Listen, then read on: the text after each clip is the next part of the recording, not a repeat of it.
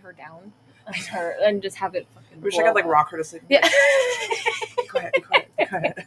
We're talking about the air conditioning, guys. Yeah, dude. Sorry, it's the middle of summer, you guys. It's hot. And although it's not hot like still. ridiculously hot today, like it's gonna be 108 next week. Yeah, yeah, on Wednesday. I know. That just made me preemptively sweaty. I know. Girl, you're telling me I'm gonna be fucking riveting. Rivets of sweat. Rivulets of sweat. Rivulets. Anyway, guys. Hi. Welcome. Welcome back. Welcome back. Welcome back or welcome to. Welcome to On a Grassy Knoll. How was did your you week? hear? Hang on, before. Okay. This is like a highlight of my day. Yes. And one of the first things I saw when I woke up. A24 is releasing a prop hand from Talk to Me. Really? Yeah. Like to buy? They're releasing it soon, yeah. Yeah, that's the word on Bloody Disgusting. So I'm like, we need that for the pod. Where's the pod she gonna go? Yeah, she's gotta go. I think she's right gonna go right here? here. Yeah, But look, that's where the microphone goes. Ah, shit. Yeah. Well, I was but right there. That's where the coasters go. Yeah. We gotta put it over there somewhere. But yeah, that was a highlight of my morning. I was like, that's exciting. Shit. I also heard that they're talking about doing a sequel. They are. Yeah. Yeah. I'm pretty sure it's confirmed. And it's Talk to Me. Talk to. I'm like, that's cute. I'm glad. Yeah, I'm glad they leaned into that. I and wonder not if like they're Talk to gonna Me do too. like more info on the hand, like the hand of the psychic itself, like the how backstory. it kind of the backstory of it, or just like another straight yeah, sequel. yeah, maybe. I would hope it kind of gives a little bit, a little bit of just at like least where it came elaboration. from. Yeah, maybe some flashback scenes of that would be the nice. medium. They did really well. I really liked that movie. I've been telling everybody like who enjoys horror, like, hey, go see this. Go see this. It's worth your time. Support an A24 film. Always. But my week has been okay. It's been okay. Yesterday, the cool ice cream guy came to the shop. Nice. So I got some. What did you get? He had lime, and he put chamoy on top, and it was so good. And then I went home, and I forgot it. Aww. And my boss sent me a video on Instagram. Like he opened the freezer and it was just there. I was like, fuck. So naturally, I put on my slippers and I went to go get it. And I just like pulled up outside the door and I was like, I texted him. I was like, hey, could you bring up my ice cream? He's like, yeah, I saw you on the cameras. I was like, thank you. And then I just drove off with my ice cream. I'm like, it was $5 and it was really good. Slippers. And my slippers, yeah. And I was still in like my work shirt and everything. Nice. The dedication to sweet. I was like, listen, it was really good. It's tart. It's spicy. It's sweet. I mean, it's cold. Yeah. That's me. That's me. That's my essence. That's me. How was your week? My week was actually pretty okay as well. Probably like more on the positive side, just because like this was my first week at my new job, or at my new location, I should say, and I really enjoyed it. Even though like working sucks, like it was still fun to be around these people. Yeah, I don't dream of labor. No, exactly. Absolutely. But yeah, against all odds, I'm not hating it entirely, you know, so it's a little renewed hope for me. But didn't you just get really good feedback from your professor? Yes. Oh my god, yeah. Yes, oh my god, it was my first case brief that you guys I got 100% on. That's so hot. That's so hot. That's gonna be our line. She said I had a good evaluation of the case. I was like, wow. I'm like, hey, this is my friend Bailey. Have you met her? She got 100 on her case brief this week. That's gonna be my opener for you tonight. Thank you. Yeah, we're going out tonight because my mom wants me to drive her to a dinner, and we're gonna be the DDs basically. Yeah, it's like if you're going out, then I mean, I might as well be going out as well. So Bobo will be home alone tonight if anybody wants to hang out with him for me. Because I don't like leaving him by himself. He like gives us the face. Yeah. Like when he knows. He exudes sad energy. He's just like, how dare you? He's like, God damn it. Lock me up in my cage. But he has like a big wide cage. It's a fucking big ass space. It's nice water, and cool in that room. He got his little bed. He got some toys. Mm-hmm. Yeah, no. He's Bilbo's well taken care of. He's just a Libra. You can't blame him. I mean, you could. And I should. I would. Yeah, a little bit. What's Charlie's sign? Charlie was born December 6th. Oh, he's a Sagittarius. That makes sense. Yeah. That makes sense. That makes a lot of sense. Yeah. Fiery. Yeah. Fiery. Spicy. Angy. That's what Aiden is. Aiden. I don't think Aiden listens, but Monique and Ashlyn do. Yeah. But like, that's literally like, he's just a little ball of anger all the time. Just angst. Mm-hmm. Just teen angst. Just like how old is Charlie? Down. Charlie's gonna be 10 this year. Oh my god, 70-year-old king, senior citizen. Oh, I should take him with me to like Denny's next. You should get for a discount. He's 10. Because you can't afford their like $5.99 like Grand Slam. Yeah, no. I mean, I can. I just would prefer not to. I would just prefer to. That's why, like, lately when I buy tickets for the movie theaters, I just choose like child or senior. Because what are they gonna do? Be mad? They're gonna be like, "Oh, you're not a child." Well, or a senior. I'll be like, "How do you know? I might be motherfucking Benjamin Button." Benjamin Button. Yeah, you don't know me. That's very ageist of you. That's very ageist of you. Dude, my coworker yesterday was like, "How old are you?" And then she was like, "Wait, is that rude of me to ask?" And I was like, "No, it's fine. Like, I'm 27." And she was like, "I kind of figured because you're just like like in a good way." She was like, "You're just like really cool and like wise." I was like, "Thank you." That's like, really that was a really nice compliment. Aww, yeah. Okay, yeah. Because I played Crystal Castles on my playlist, and she was like, "Bro," and I was like, "Bro." Did you give her the face? She was like, Alice Glass spit on me at a show. No. Like, yeah. And I was like, that's so fucking cool. Like, why did you ever wash after that? No. I hope you didn't. I hope not. I hope you have have it like saved like on your face as like a new like formation of bacteria. Yeah. Like culture that shit. Like scrape it off and petri dish it. Petri dish it. Exactly. Examine it, if you will. All right, guys, we got stickers. We got stickers. So they're here. We're definitely gonna do a giveaway of some sort. Yes. Maybe like a little competition. Yeah, competition. Perhaps. We love a little competition. In this maybe household. we could make a quiz. A quiz. Oh, that'd be fun. That'd be fun. How close are you guys paying attention? Yeah. You know. I hope you guys are. You better be. Anyways. You stare like at the mic. I have my hands like behind my back in the chair. Like, so serious, so solemn. All right. Anyways, we'll be back after these messages. Beep. I'm Bailey. I'm Nini. And welcome to On a Grassy Knoll. But you would know. But. I know who Chewbacca is, bitch. I sound like Damien from when he's got the ham on his face. I am kind of Damien. I am too gay to function. Sometimes. He's sometimes too gay to function. Oh my god. Yeah, that's me. That's my favorite. I love that so much. Oh shit, I just hit the mic. Sorry, guys. I hope you guys heard Bailey's hair flip because it looked really cool. All right. So today on Paranormal Party Part 2. I don't know. Redux. We really need to get a soundboard. Yeah. I want to be like Gene from Bob's Burgers and just like hold it and beep, beep, beep. You've never seen Bob's Burgers? I've never seen Yeah. I saw it as soon as you clammed up. I was like, oh no. Here we go again. My hands got clammy. I was like, oh no. Hey Bailey, you're getting another all sweaty thing again. for you to get mad about. It's what is it? It's E.T., it's Bob's Burgers, it's Star Wars. What else? I feel like it was really Star Wars. It was Back to the Future. Back to the Future. There we go. Yeah. Yeah, never gonna watch it. The way your nose turned up, just said.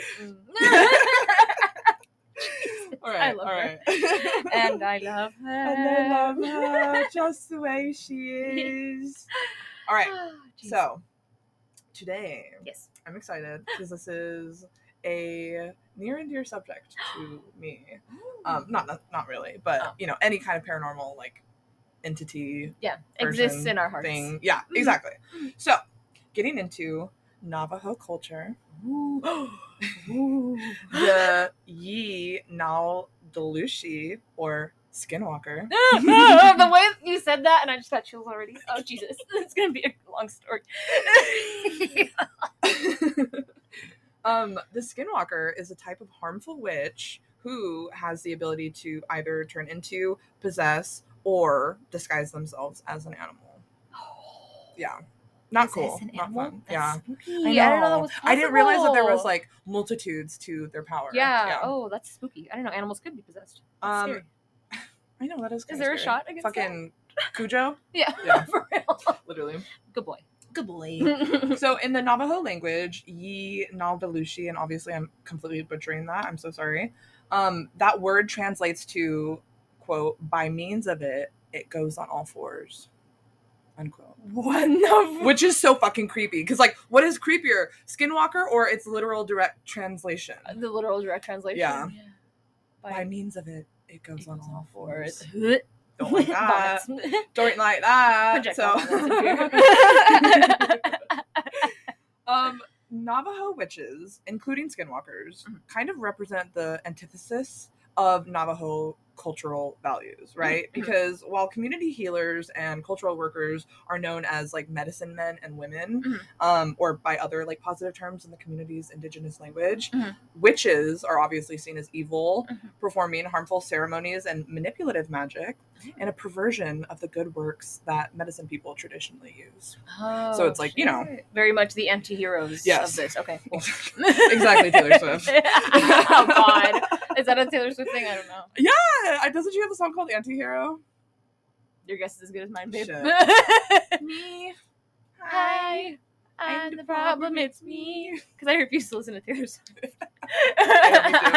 And I just heard that, what's it called? They've released 122 song playlist, all Taylor Swift for Starbucks. So that's going to be really fun to listen to. I'm like, there's that many. She has that many songs? Wow. Oh, she has more. That's impressive. Jesus Christ. Okay. Yeah. Dude, she's redone all of her songs too. So it's like, Taylor's you have version. I'm like, bitch, you're taking such an easy way out. I know. It's you're so just reworking your fucking mixes. Her music, but I'm like, girl, you're at the soundboard in the studio for once. You're in the stew, cooking up in the stew. Like, and nobody cares. Whatever. So, in order to practice their good works, traditional healers like tend to learn about both good and bad magic, just to, you know, in case they have to protect themselves in case you run into it. The evil. But people who choose to become witches are seen as corrupt, obviously. So, the legend of the Skinwalkers is not well understood outside of Navajo culture, both due to reluctance to discuss the subject with outsiders, as well as what Cherokee Nation academic Adrian Keene says is a lack of the necessary cultural context that the stories are embedded with. Gotcha. So, I mean, like, we don't get it and we never will. Yeah. Basically. That's really fucking cool, though. Excuse me. Like, it just adds so much more to the mystery. I know, right? You know? Because it's like we don't really know entirely, and we probably won't ever really know entirely how it comes to be or why it does what it does or any of that stuff. That's so cool. So basically, traditional Navajo people are reluctant to reveal Skinwalker lore to non-Navajos or to discuss it at all among those who they don't trust. Gotcha. Adrian Keene, the founder of the website Native Appropriations, has written in response to non-Navajos incorporating the legends into their writing, and specifically the impact when J.K. Rowling did it. Yes. Yeah. That when this is done, she says, quote, "We as Native people are now opened up to a barrage of questions about these beliefs and traditions, but these are not things that need or should be discussed by outsiders at all. I'm sorry if that seems, quote, unfair, but that's how our cultures survive." Gotcha. And that makes sense. No, you got to look out for your own. Yeah, exactly. Absolutely. So everything we're about to discuss, kind of like take it with a grain of salt because it's been, I'm sure, heavily whitewashed. Gotcha. So thank you for that disclaimer. You're welcome. I appreciate that. To become a Skinwalker, one must be initiated by a secret society that requires the evilest of deeds, which is the killing of a close family member, usually a sibling. Oh. Yeah. Allegedly. Anyways. Oh fuck, we did that thing again. I'm sorry, guys. Awkward intro into this next sentence. Oh shit. Which is, after completing the task of like killing a close family member, the individual acquires supernatural powers, which give them the ability to shapeshift, basically. Gotcha.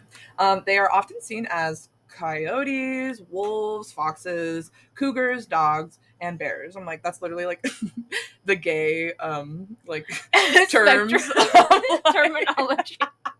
Cougars, bears, coyotes, wolves, foxes. They're just missing beavers, really. That's a thing? Yeah, beavers, right? Oh no, I'm sorry, otters. Otters, yeah. Oh. Otters are like bears, but like younger. Because like, you know, a bear is like a big old burly man. An otter is like a burly. I love the younger. Evolution. I know. Right? Here we go otter from otter to fucking bear. I love it. Why don't they have like a platypus? What would a platypus be?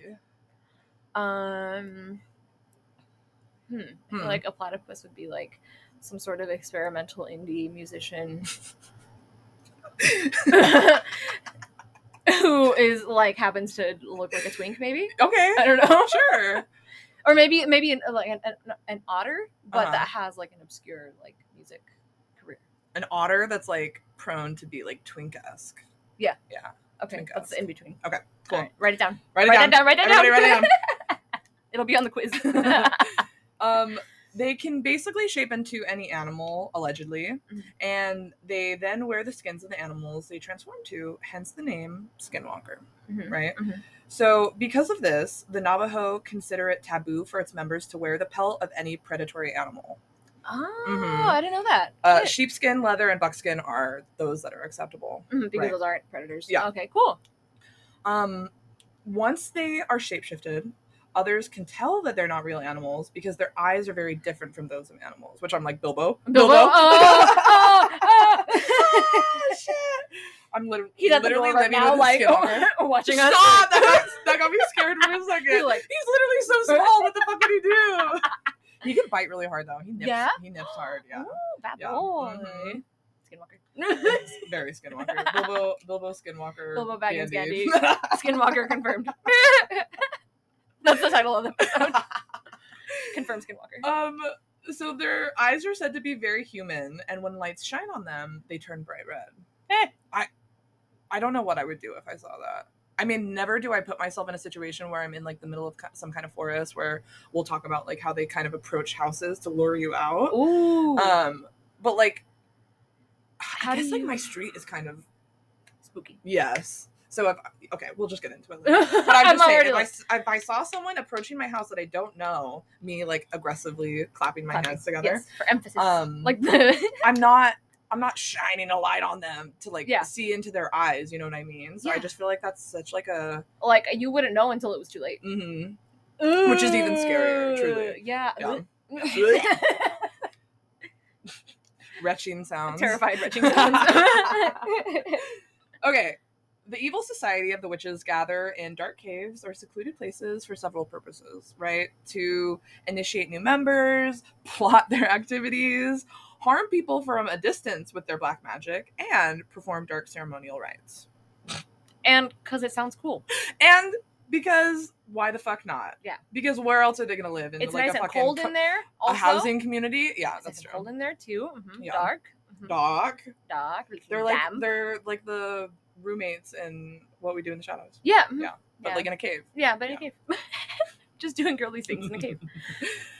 These ceremonies are similar to other tribal affairs, including the dancing, feast, rituals, and sand painting, but are considered corrupted because of their dark connotations, right? Gotcha.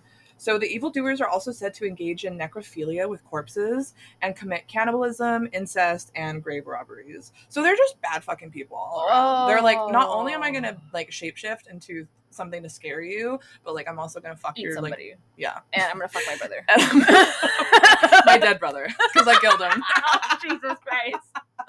Yeah. Oh, that's awful. So not great people. That's so to bad. say the least. I don't know why. Like I just had so many weird flashes of images in my brain. Right? I'm like, So many things were said in such a short amount of time. Literally. Getting back into it, those who have talked of their encounters with these evil beings describe several ways to know if a skinwalker is near, right? So they make sounds around your home as a way to lure you out, such as knocking on the windows, banging walls, and scraping noises on the roof. Ooh, yeah, I don't like that one. The last one really get me. Yeah. Have I ever told you that story when I got home and I was supposed to like spend the night somewhere and I decided not to? I think it was with my ex-boyfriend. And I came home because we got into a fight and my dad was home alone because my mom was out, and I could see him because he loves to just stand, inside of the living room with the blinds wide open. Oh, yeah, right on. Yeah. And so I'm just watching him from like outside the darkness and I'm like, I'm gonna fucking scare this motherfucker. So I start pounding on the windows and then like running behind the cars. He comes out with his shotgun. No! Bro. And I was like, Dad. I was Dad, it's me. He was like, I'm not fucking around, bro. It's like 9 p.m. I'm like, be so fucking for real. Like, but imagine, like, what if I was a skinwalker, dude? That's so scary. Yeah. I know. Lured him out of the house. Yeah. Lured him out Your of the house. shotgun's not going to help you. The shotgun's not going to help you because we'll talk about that. Oh. On some occasions, people actually see them like peering into the windows, which is like even worse for some reason. That kind of reminds me of like the black-eyed children. Yeah. Just kind of like. I'd like to use your telegraph. Oh, God. If you know, you know. If you know, you know. If YK. If YK. More often than not, they appear in front of vehicles in hopes of causing like a major accident. What the fuck? So then they can eat you because they're cannibals. Oh my God. Yep. So skinwalkers and other witches have long been blamed for unexpected struggles and tragedies, including sickness, drought, poor crops, and sudden deaths, of course. Even smaller or individual problems, such as windstorms during dances, alienation of affection by mates, the death of livestock, and reversal of fortune were often believed to be of witches' work. Yeah, which makes sense. Yeah. I mean, especially like, oh no, I had to clear my throat and then I lost my train of thought. Okay. Yeah, right? So me trying to just carry on normally. The train left the station. Left the station. Anyway. 9 3/4. I'm sorry, I should not be referencing Harry Potter. Fuck J.K. Rowling. Yeah. So numerous people have been told stories of swift animals running alongside their vehicles, matching their speed, like the speed of the car. Fuck that. Nope. That's it. We're done. I'm driving my car into a ditch. Well, and it gets worse because along the way, these animals sometimes turn back into their human selves. So imagine a human being running at like 70 miles no, an hour. No. Okay, Usain Bolt. That's so scary. No, literally. Ugh, Another story tells of a man making repairs on an old ranch home when he heard loud laughter from the nearby sheep pens, right? So thinking he was alone, he went to investigate and found all of the sheep but one huddled in a corner. Oh my god. The lone one, separated from the group, was standing upright and laughing in a very human manner. How can a sheep laugh? A ram. That's the singular of a sheep, right? I don't think they do. And that's what I'm saying. Like, what the fuck? And after he locked eyes with it, the animal casually walked away on its hind legs. No. Just he's like, all right, bye. He said, my work here is done. Have I creeped you out? It's scare tactics. Yeah. He's like, this is scare have tactics. You seen that, the away. tweets about the people in, I think it's China, they have like a zoo, and they have a certain bear there, and everybody's like saying that it's a man in a suit. It looks like a man in a suit. Especially the way it stands. The way the skin like hangs. I'm like, there's no way. Yeah. That's either the world's like skinniest bear. Yeah. Skinny legend bear, or like that's a fucking man in a bear costume. I like how we were also talking about the gay terminology beforehand because the skinny legend bear is very like it's so oxymoronic. Skinny legend bear. Skinny legend bear. It's like those people who do the bodybuilding competitions where they're like really skinny at the waist, but then like large, muscular arms, frighteningly large. Legs. Yeah. Frighteningly large. That's a skinny legend bear. Yeah, that's skinny legend bear. I hate that so much. Now, in the 1990s, a ranch in northeast Utah, far away from the Navajo reservation, which is located in Arizona, became the partial focus of skinwalkers. This was called Sherman Ranch, now known as Skinwalker Ranch. Oh, that's the one they have the show about. Mm-hmm. Oh, shit. Which has a history of UFOs, aliens, cattle mutilations, and crop circles. Oh, cattle mutilation. I know, right? Okay. Located near the Ute Reservation, these people have long thought that the Navajo put a curse on their tribe in retribution for many like previous transgressions between the tribes. And since then, the Skinwalkers have plagued the Ute people. So that's why. Yeah, because they were like, wait, this isn't like the Navajo like area. Like, why are they coming here? Because obviously, like different tribes have different lore, right? So like not like it's not true that every tribe has some form. I mean, I'm sure like they all have forms of like witches and stuff, but I think Skinwalker is like more particular to Navajo culture. Navajo. Okay, cool. The idea of shape-shifting witches in the present day Uintah Basin might be hard for some to believe, but not for the Sherman family, who purchased the ranch in 1994 with the intentions of settling down and relaxing in their new country home, right? Gorgeous, very stunning, very gorgeous. Now, the Shermans experienced a lot of spooky goings-ons during their time at the ranch, most notably with something matching the description of a skinwalker. So, one night, Terry Sherman heard a noise outside and was startled to see a wolf in his yard, one much larger than he had ever seen in his life. Oh no.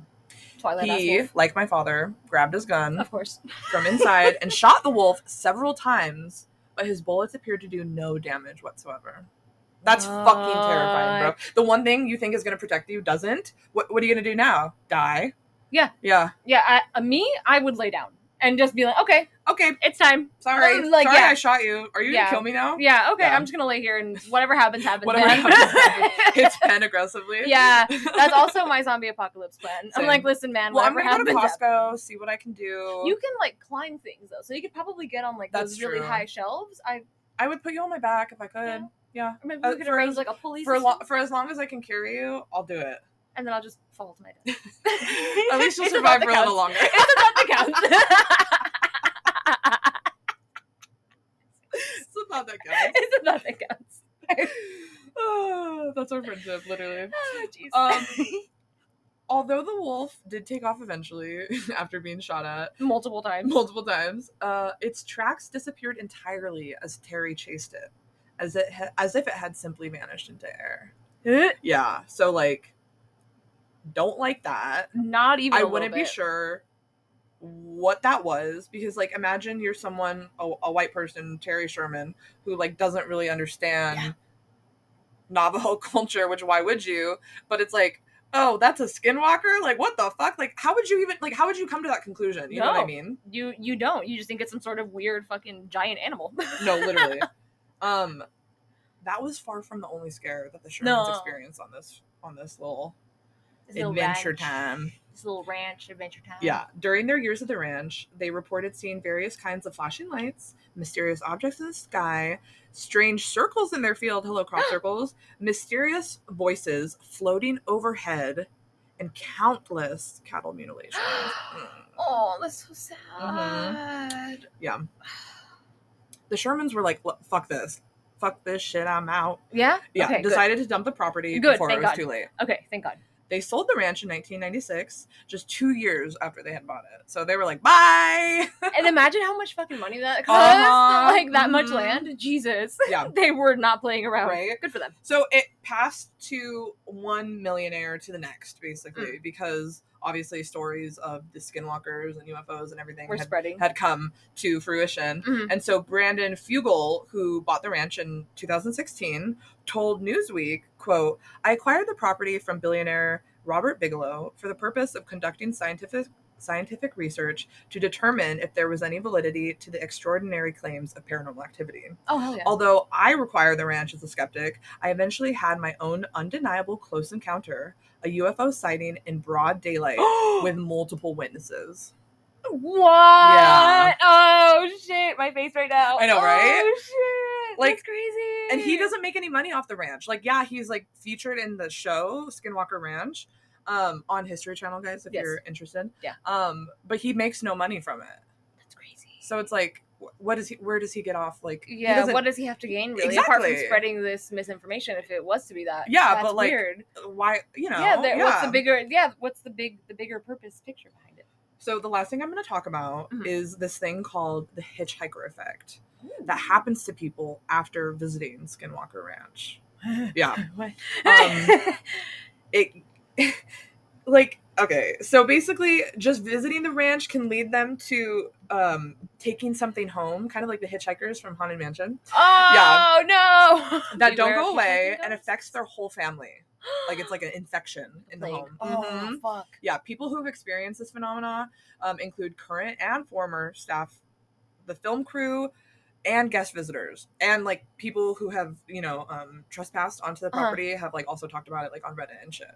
Because this is, like 500 acres, dude. Like, it's huge. It's massive. Huge. And the only part that has, like, a house on it is really small in comparison. So there's no way you'd be able to see somebody snuck onto the property. It literally reminds me of Nope. Yeah. Like, all that land literally. with the little house on top of the hill. Yeah.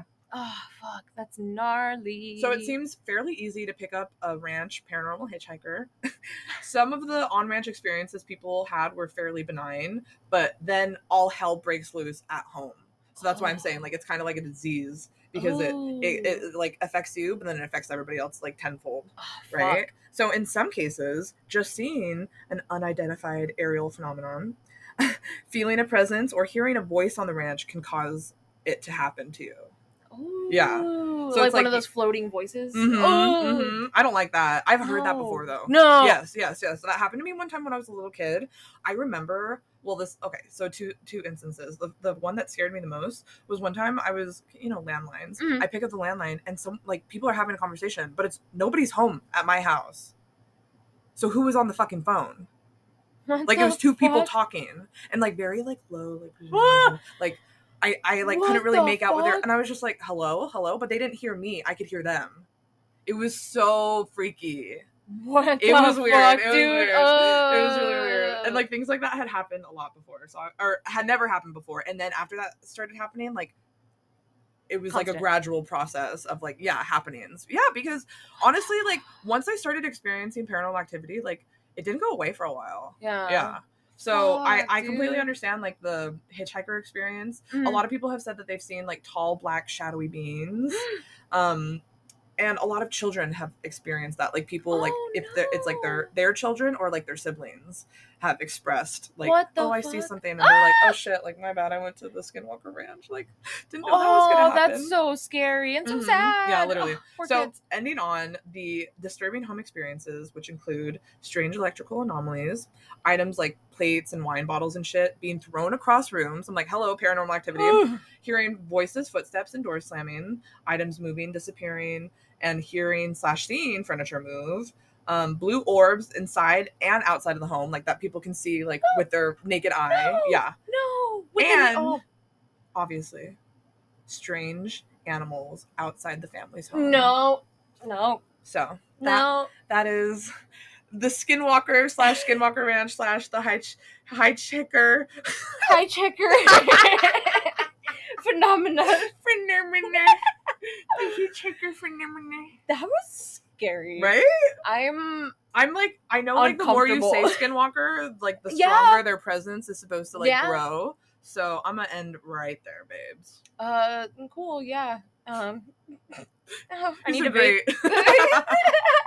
Yeah, hell yeah. Guys, we went on a little break and we discovered a new way to promote the podcast is through when a guy asks for our Instagram At a bar or something.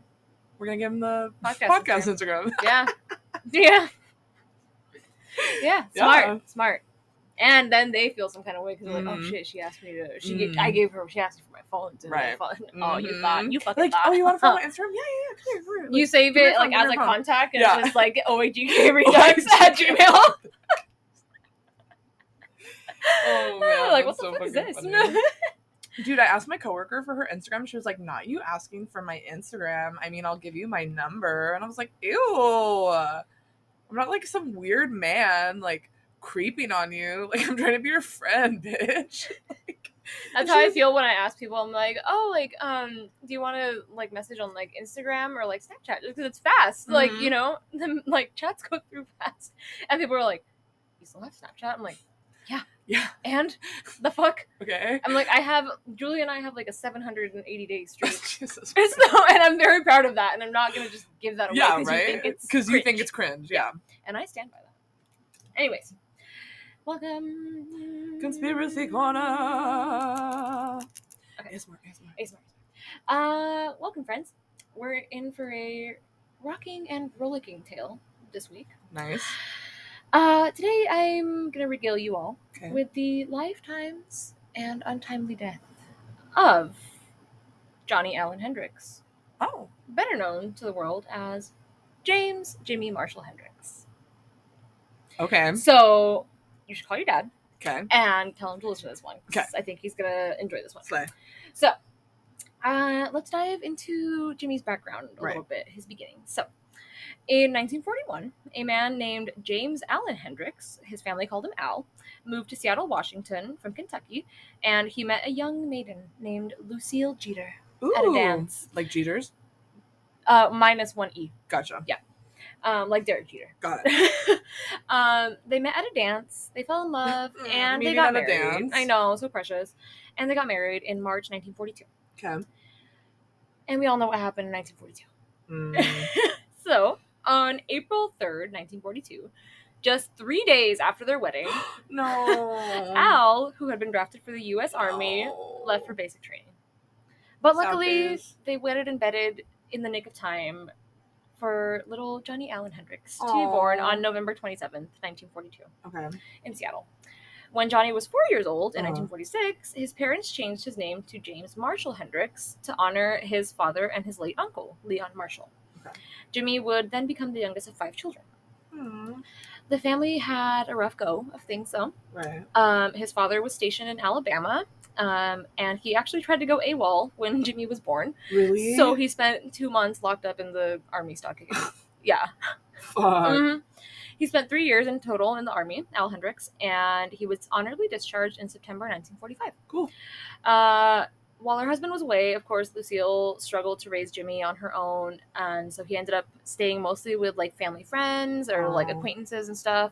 Gotcha. So when Al was discharged, he went back to Seattle, and he couldn't find Lucille or Jimmy. What? So he went to Berkeley, California, to see a family friend named Mrs. Champ, and she actually had been caring for Jimmy for a couple of years, and she had actually tried to adopt him. Really? She was a family friend, yeah. Oh, okay. And she had been caring for him for so long, she was like, was about to do the process, yeah. Eventually, Al reunited with Lucille, but their relationship didn't get better. Right. They both had alcohol problems, and they would fight frequently, and Jimmy remembers that he would often hide in a closet to escape the violence when he was a kid, so that was really fucking sad. But, you would think they would, stop having children and split up. No, they had 4 more. Yeah. And they finally divorced when Jimmy was 9 years old. So Jimmy and his brother Leon went to go live with their dad, Al. In 1958, when Jimmy was 15, his mother Lucille died aged 33 from a ruptured spleen caused by liver cirrhosis. Aww. I know. That's so tragic. The worst part? What? Al Hendricks refused to take his sons to their mother's funeral, opting instead to serve them shots of whiskey and say that this is how men deal with loss. Yeah? This That's so fucked up. That is toxic masculinity at its finest. And it really irks me, like, learning this about him, because then this, like, the dad went and, like, wrote a book about Jimmy after the fact, and I'm like, I'm sure you left, like, all of this out. Yeah, right. Like, you fucking asshole. So, by this time, Jimmy's fascination with music was growing, and he bought his first acoustic guitar for $5. Oh, cute. Which is the equivalent, I think, today of, like, $55. Oh, okay. Yeah. And he started listening to blues artists like Muddy Waters, B.B. King, Howlin' Wolf, and Robert Johnson. Nice. Who you may know has a legend of his own that really? I might cover at some point. Yes. Cool. And he played with a couple bands locally, and he did provide like backing guitar for an R&B group called the Midnighters, and they actually like recorded and toured and stuff. That's cool. Mm-hmm. So in 1959, Al bought Jimmy his first electric guitar. Nice. Officially putting Jimi Hendrix's career into motion as we know it today. Yes. But it came to a brief halt in 1961 when Jimmy was caught joyriding by police and given the choice to either go to jail or join the army. So he joined the army in 1961. And after he did basic training in California, he was stationed in Kentucky. But he had a really hard time in the army. People like picked on him and stuff because he like was a musician, and they would say that like he was like weird or like queer and stuff because he was like just so obsessed with his guitar and like music, and people would like take it from him and like hide it like in the barracks and stuff. God. I'm like, dude, how are you adult bullies? Literally, like fucking second grade bullies, you bastards. So he had a hard time, but then he was given an honorable discharge in June 1962. I would get so honorably discharged from the army if I was in it. I would get so dishonorably discharged. I'd be fighting everybody left and right, man. Just like, ah! I'd be like, I'm bipolar. Like, ooh, ooh, ooh, fingers like, together. Right. Anyways, denied. So that's enough on Jimmy's background. Right. Let's talk music, baby. Sorry. Okay. Oh, the mic caught that. Jesus Christ. Anyways, casual. In 1962, Jimmy and one of his army friends. My mom was born in 1962. So. Hey! Shout out, Star. They started a band called the King Casuals. Cool. Casuals with a K. Oh, okay. Mm-hmm. And they found a home on Jefferson Street in Nashville, Tennessee, which was considered like the heart of the city's Black community and like a really thriving music scene. Nice. When Jimmy and the Casuals toured the historic Chitlin Circuit, which was like a circuit of theaters that were all managed by like the same chain, and they were like specifically for at the time like segregated like audiences. Gotcha. So they would get like Black artists to play there, and pretty much like everybody that was anybody like played all these theaters. He also did backing musician work for groups like Ike and Tina Turner. Oh, wow. And Sam Cooke. Wow. By 1964, though, he felt kind of stagnant in his career, and he decided to try his own luck, which really worked out for him because in 1966, he made friends with Chaz Chandler. All these, like, double, like, alliterative names. I love it. A former member of the Animals, who had started managing artists. Oh. He flew Jimmy to London and signed him on September 24th, 1966. Cool. And right away, he undertook the task of finding musicians that would become Jimmy's backing band for the Jimi Hendrix Experience. I love that. Woo! Woo! Okay. This next bit comes from the Rock Fandom Wiki. Okay. Jimmy's band would be made up of backing vocalist Noel Redding and drummer Mitch Mitchell. I love that so much, Mitch Mitchell. And in just a 3-year span, they released 3 hugely successful studio albums that had hits like Purple Haze, All Along the Watchtower, Hey Joe, and Foxy Lady. Wow. In 3 years. I was going to say 3 years is insane. For all of those bangers. That kind of turnaround. All those bangers. Incredible. That success rate? Dude. Amazing. They were so beloved and like kind of commercially successful because at the time like music was really changing. Right. They played Monterey Pop Festival in 1967, Woodstock in 1969, and the Isle of Wight Festival in 1970. Wow. So another 3 years, another 3 successful years. Yeah. Wow. Incredible. And now we're going to dive into the last week of Jimi Hendrix's life. Slay. On September 11th, 1970, Jimmy was staying at the Cumberland Hotel in London and gave what would be his final interview to journalist Keith Altham of the magazine Record Mirror. Okay.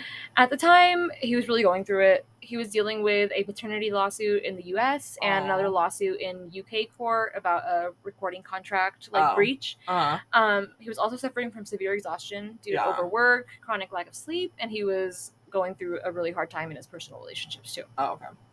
So he was generally disillusioned with music at the time. Yeah. And he just learned that his bassist, Billy Cox, was quitting the band due to severe exhaustion and symptoms of paranoia. I know, and it's like it's 70s, babe. Yeah. Okay, Ultra. September 12th, Jimmy got a call from one of his girlfriends, Devin Wilson, in LA, who had heard he was seeing somebody else named Kirsten Neffer. The two had a discussion on the phone, and Jimmy's last words to her were, "Devin, get off my back." Which, like, poor guy. You could feel the tiredness in that. Get off my back, dude. September 13th, the Jimi Hendrix Experience was scheduled to play in Rotterdam, Amsterdam, but the show was canceled because of the bassist's condition, like I said. So that evening, Jimmy spent the night with Kristen, who was working on a film at the time. Okay. And he was like, don't go into work tonight because they were supposed to film that night. And he was like, just call your boss and ask for the night off. So she did. And her boss called her nothing but a fucking groupie. And Jimmy heard the whole thing, and he was like, I don't think you should go back to work there. But they spent the night together, and she went back to work the following morning. Unfortunately. Isn't that sad? I mean, like, what are you going to do? Like, good dick over your job? It's Jimi Hendrix. I know. Are you not going to have sex with Jimi Hendrix? No, you're absolutely going to. But, like, at the same time, like, you're going to take your sorry ass with, like, your tail between your legs back to your fucking job to get a paycheck. True. You know? Yeah, because she needed the gig. Yeah. Up and coming actors, So, September 14th, Jimmy spent the afternoon with record producer Alan Douglas talking about his career. And later on that day, Jimmy saw one of his close friends, Sharon Lawrence, who later recalled that Jimmy was jittery and angry, detailing his pressures with so-called friends, and that he couldn't sleep or focus or write any songs. Been there. So, like, really going through not the writing songs thing. I'm like, yeah, same. After they spoke, Jimmy went to his girlfriend, Monica Danneman's apartment. How many fucking girlfriends did he have? I mean, he's Jimi fucking Hendrix. I mean, come on, man. He's beautiful. He's what you gonna do? He's beautiful and talented. Ugh. So she had an apartment at the Samarkand Hotel in Notting Hill. Oh, okay. UK, like the movie. Cool. The afternoon of September 15th, Jimmy was invited to a jam session with the just formed band War. No fucking way. Yep, they had just started, literally just formed, by his friend Eric Burden. When Jimmy arrived at the sesh, though, the band didn't allow him to play because they said, quote, he was wobbling too much to play and he was well out of it. Really? So they told him to come back the next day. And he did. September 16th, he went back and he played for a small audience, but the crowd noticed that he was uncharacteristically subdued in his guitar playing. And that would be the last time that he played guitar live, unfortunately. September 17th is where details start to get a little hazy. Okay. Jimmy spent most of the day with Monica at the Samarkand Hotel, spending time in the garden with his favorite Stratocaster named Black Betty. Is that a guitar? Yes, a Fender Stratocaster. I'm like, okay. Like you don't. Yeah. No, I do. But like the way you said the name, I was like, is that like a pet? Stratocaster. No, Stratocaster. You're like, I've never heard of that dog before. What does it look like? Oh my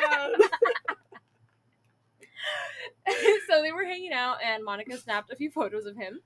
According to her later, the pair left the hotel to stop at a bank around 3 p.m. And then they did some vintage shopping around Chelsea. Nice. Right? Sounds like a great fucking day. For real. When they returned to the suite at the Cumberland Hotel where Jimmy was staying, he made some calls to his lawyer, asking him to find a way out of his contract with manager Mike Jeffrey, and another call to producer Eddie Kramer. That afternoon, around 5:30, Jimmy and Monica smoked some hash and drank wine with some friends. Monica was pissed because she felt Jimmy was giving too much attention to his female friends, and they got in a fight, and she got up and stormed out and shouted, "You fucking pig," at him. And I don't know what happened, but they left together still. Oh. They left at like 10:40. Oh. And Monica made dinner at her apartment at the Samarkand Hotel. And they had a bottle of wine at the apartment. At this time, Jimmy made another call to his old producer and left a message on his answering machine saying, "I need help bad, man." I know. Sad face. Very sad face. Around 1:45 a.m., September 18th, Monica drove Jimmy to a party that he'd been invited to that day by business associate Peter Cameron. 1:45 a.m., bro. 1:45. I'm showing up to the party, babe. I'm already in bed, babe. I'm already in bed. Pete claims that Jimmy was stressed out and discussing business problems when he first showed up, and then, he got stressed out, and he ate and had one amphetamine tablet. Ooh. Monica showed up at the party later. Okay. And Jimmy had said that, like, he was uncomfortable with her, like, following him around. Like, he didn't want to be around her because they just had that fight earlier in the day. Shows up, shit got weird again, and they left around 3 a.m. Okay. Monica later recalled that they went back to her apartment and she made tuna fish sandwiches. Ew. At 3 in the fucking morning. Yeah, after you drink wine. After you drink wine? Bro, I would literally vomit everywhere. Ugh. And Jimmy asked her for some sleeping pills since he was still feeling the effects of the amphetamine from earlier and he just wanted to go to sleep. Monica didn't give him one, but she took one herself around 6 a.m. when she rolled over in bed. She then claims she woke up around 10 and Jimmy was still sleeping in bed. She went out to get cigarettes, and when she got back around 11, she found Jimmy in bed, breathing, but unconscious and unresponsive. What the fuck? She called an ambulance at 11:18 a.m., and they arrived at 11:27 a.m. Okay. This is where things get even weirder. Okay. Paramedics Reg Jones, which is such a British name. Reg Jones. And John Sawa. It's spelled S-A-U-A. Sawa. Really? Yeah. Sawa. Oh, wow. Arrived at Monica's flat to find the door wide open. The gas fire on the stove was on. What? And the curtains were closed. So the apartment was eerily dark. They called her name, but nobody answered. And that's when they found Jimmy on the bed. Quote, "It was horrific. He was covered in vomit. There was tons of it all over the pillow. Black and brown. His airway was completely blocked all the way down. We felt his pulse, shone a light in his eyes, but there was no response at all." Oh my god. And that's a quote from Reg Jones, paramedic. Police arrived at the flat at 11:30, and the ambulance left the hotel with Jimmy at 11:35, and they went to St. Mary Abbott's Hospital, and they got there at 11:45. Okay. When they got to the hospital, a heart monitor was placed on Jimmy, but, quote, there was no point. He was dead. According to medical registrar Martin Seifert, resuscitation via chest compressions lasted just a few minutes, but he was, quote, he was cold and blue. He had all the parameters of someone who had been dead for some time. "We worked on him for about an hour with no response at all," said Dr. John Bannister. And so Jimi Hendrix was pronounced dead at 12:45 on Friday, September 18th at the age of 27. Wow. Oh, okay. I bolded that too. I was like, now it's time for some theories. Yes. Okay, so the first theory I have today comes from an article on NME.com, which is like a music website, from one of the doctors that actually worked on Jimmy that night at the hospital, John Bannister. Oh. So, in 2009, one of Jimmy's former roadies, James Tappy, right? They called him Tappy, of course. Slippy, Slappy, Flappy. Flappy, Tappy. Tappy. He wrote a book called Rock Roadie, in which he claims that Jimmy's own manager, Mike Jeffrey, admitted to having Jimmy killed. What? Before Jeffrey himself died in a plane crash, like 3 years after Jimmy. In the book, Wright claims that Jeffrey told him he hired a gang to break into Jimmy's hotel room and force wine and sleeping pills down his throat. Quote, Jeffrey is alleged to have said, I had to do it, Tappy. You understand, don't you? I had to do it. You know damn well what I'm talking about. I was in London the night of Jimmy's death, and together with some old friends, we went round to Monica's hotel room, got a handful of pills, and stuffed them into his mouth. But where was Monica at this time? Then poured a few bottles of red wine deep into his windpipe. I had to do it. Jimmy was worth much more to me dead than alive. That son of a bitch was going to leave me. If I lost him, I lost everything. So, Dr. Bannister went on record in support of the roadie's theory, saying it, quote, sounded plausible because of the volume of wine found in Jimi Hendrix's lungs and on his body. The amount of wine that was over him was just extraordinary. Not only was it saturated right through his hair and shirt, but his lungs and stomach were absolutely full of wine. What the fuck? I have never seen so much wine. What the fuck? He went on to say, quote, we had a sucker that you put down into his trachea, the entrance to his lungs, and to the whole back of his throat. We kept sucking him out, and it kept surging and surging. He had already vomited up masses of red wine, and I would have thought there was half a bottle of wine in his hair. He had really drowned in a massive amount of red wine. Holy shit. Weird, right? This next article is from a website called woodstockstory.com. So, woodstockstory.com has an article on Jimmy's death, and it notes that it's incredibly rare for someone to drink so much alcohol on a binge that it reaches their lungs. Oh, shit. But the autopsy found that Jimmy had a low blood alcohol level despite the amount of wine in his body. Wait, what? So it had just been ingested, right? Yeah. Suggesting that the wine didn't have enough time to enter his bloodstream. Gotcha. Quote, the physical evidence suggests that the excessive amounts of wine in his system, in his stomach as well as his lungs, are more consistent with being waterboarded. Oh, so he was like being deadass. Being deadass, right. And I'm going to read this next little bit directly from the Woodstock Story article. Mm-hmm. So the counterintelligence program designed by the FBI was aimed at eliminating subversive behavior within the country. Okay. Jimmy's appearance at subversive benefits like Woodstock and Monterey Pop resulted in the FBI opening a dossier on him. And his ability to motivate masses were seen by COINTEL, it's called COINTELPRO, it's the counterintelligence, as less than innocuous. Hendrix's connection to manager Mike Jeffrey only furthered his surveillance by the FBI because he was alleged to have been involved with like underground crime organizations. Fuck. So he was in the process of building a recording studio in New York, and it's believed that it was mob controlled and funded. Oh. So, in addition, Cynthia McKinney, a U.S. House representative and presidential nominee in 2008, I guess, had pinned Jimmy's murder on a government plot to eradicate such leaders. And Jimmy had also publicly called upon the Black Panther Party to go to Washington, D.C. and, like, fuck shit up, basically. Damn. So, later in Wright's book, the Rock Roadie book, he claims that Jeffrey, the manager, told him directly that Jimmy was worth more dead than alive because he had just taken out a $2 million life insurance policy on him. I don't understand the olden days taking out insurance policies on people that you're not related to, that have no, like... How does that make sense? How does that make sense? Like, that's literally just like, I'm gonna kill this person, can I get money off of them? Literally. Like, a bounty on your... Suspicious? That's literally a bounty on your head. How is that not suspicious to these, like, life insurance companies? No, literally. So, in the book, Jimi Hendrix, The Final Days, author Tony Brown claims that a poem Jimmy had written the night he died, titled The Story of Life, was actually a suicide note due to the nature of the writing, which, quote, alluded to the temporal nature of existence. It talked a lot about, like, life and death and love and, like, loss and things like that. But he was going through a very, like, a really hard time. A really hard time. A very, like, tumultuous point in his life. Exactly. Monica also claimed that she later counted her Vesprax sleeping pills and found 9 of them missing, which were found in Jimmy's system, but it's believed that since Jimmy was a chronic insomniac, like, 9 pills wouldn't have been enough to, like, kill him. Oh.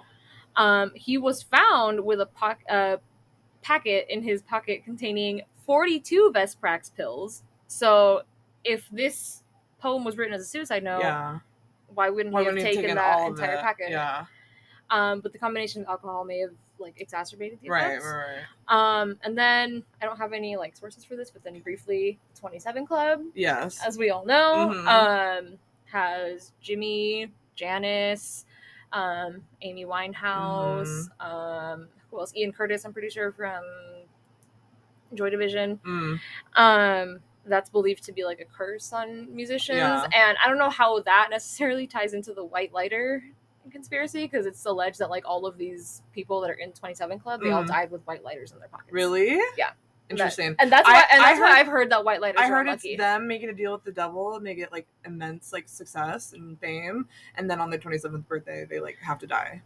Or not on their 27th birthday, but, like, the year 27 is like their the contract's up. Yeah. Oh shit. Interesting. Interesting. Because they were all, like, very successful people. Yeah. And Jimmy and Janice were allegedly, like, super in love with each other. Really? Yeah. Like, they, like, supposedly, like, had a thing, like, for a long time, and I'm like, that's such a sweet, like, power couple. Like, they were both such cool, like, original They're rocking people. the fuck up in heaven. For sure. Fucking real, dude. They're smoking hash and drinking wine in heaven. Good for them. I don't know if Jimmy probably wants to drink wine anymore. He's probably like, I have PTSD, you guys. Dude, isn't that, like, crazy, though? What do you think? Crazy. What do you think? I totally believe that. Yeah. Like, why would that guy make that story and then have it, you know, corroborated and by somebody that was actually there? Yeah. Like, by the doctor that actually tended to him. Like, so, yeah, no. Make sense. Yeah. That's spooky ooky. Spooky ooky. That was a good one. Thank you. This is a good episode. Thank you. Okay, I'm glad it came together really well. Because I was a little nervous. I don't know why you're not really confident on I was a little nervous. I don't know, but I'm glad you're it came a very together good storyteller, truly. Like, Thank I'm you. engaged the whole time. All right, guys. We love you. We love you. Stay cool. Stay hydrated. Stay sexy. Stay following us on Instagram, on a grassy knoll, Twitter, OAGK podcast, TikTok, on a grassy knoll. Send us an email at oagkredux, redux, @gmail.com. And keep an eye out on the gram for a sticker giveaway, sticker reveal. Yeah, let us know where you think we should put these stickers. Yeah. If you live near any, like, purportedly haunted locations and you would like to place a sticker there, let us know and we will send you one. But you have to tell us what the location I'm gonna is. I'm gonna go to the Queen Mary and just put my sticker, like, in a bathroom. Yeah. That'd be fun. Like, in the stall. On an antique bathroom. I love it. I love it. All the great ones leave their mark. No, literally. Anyways, right. Love you. Love you. Mean it. Mean it.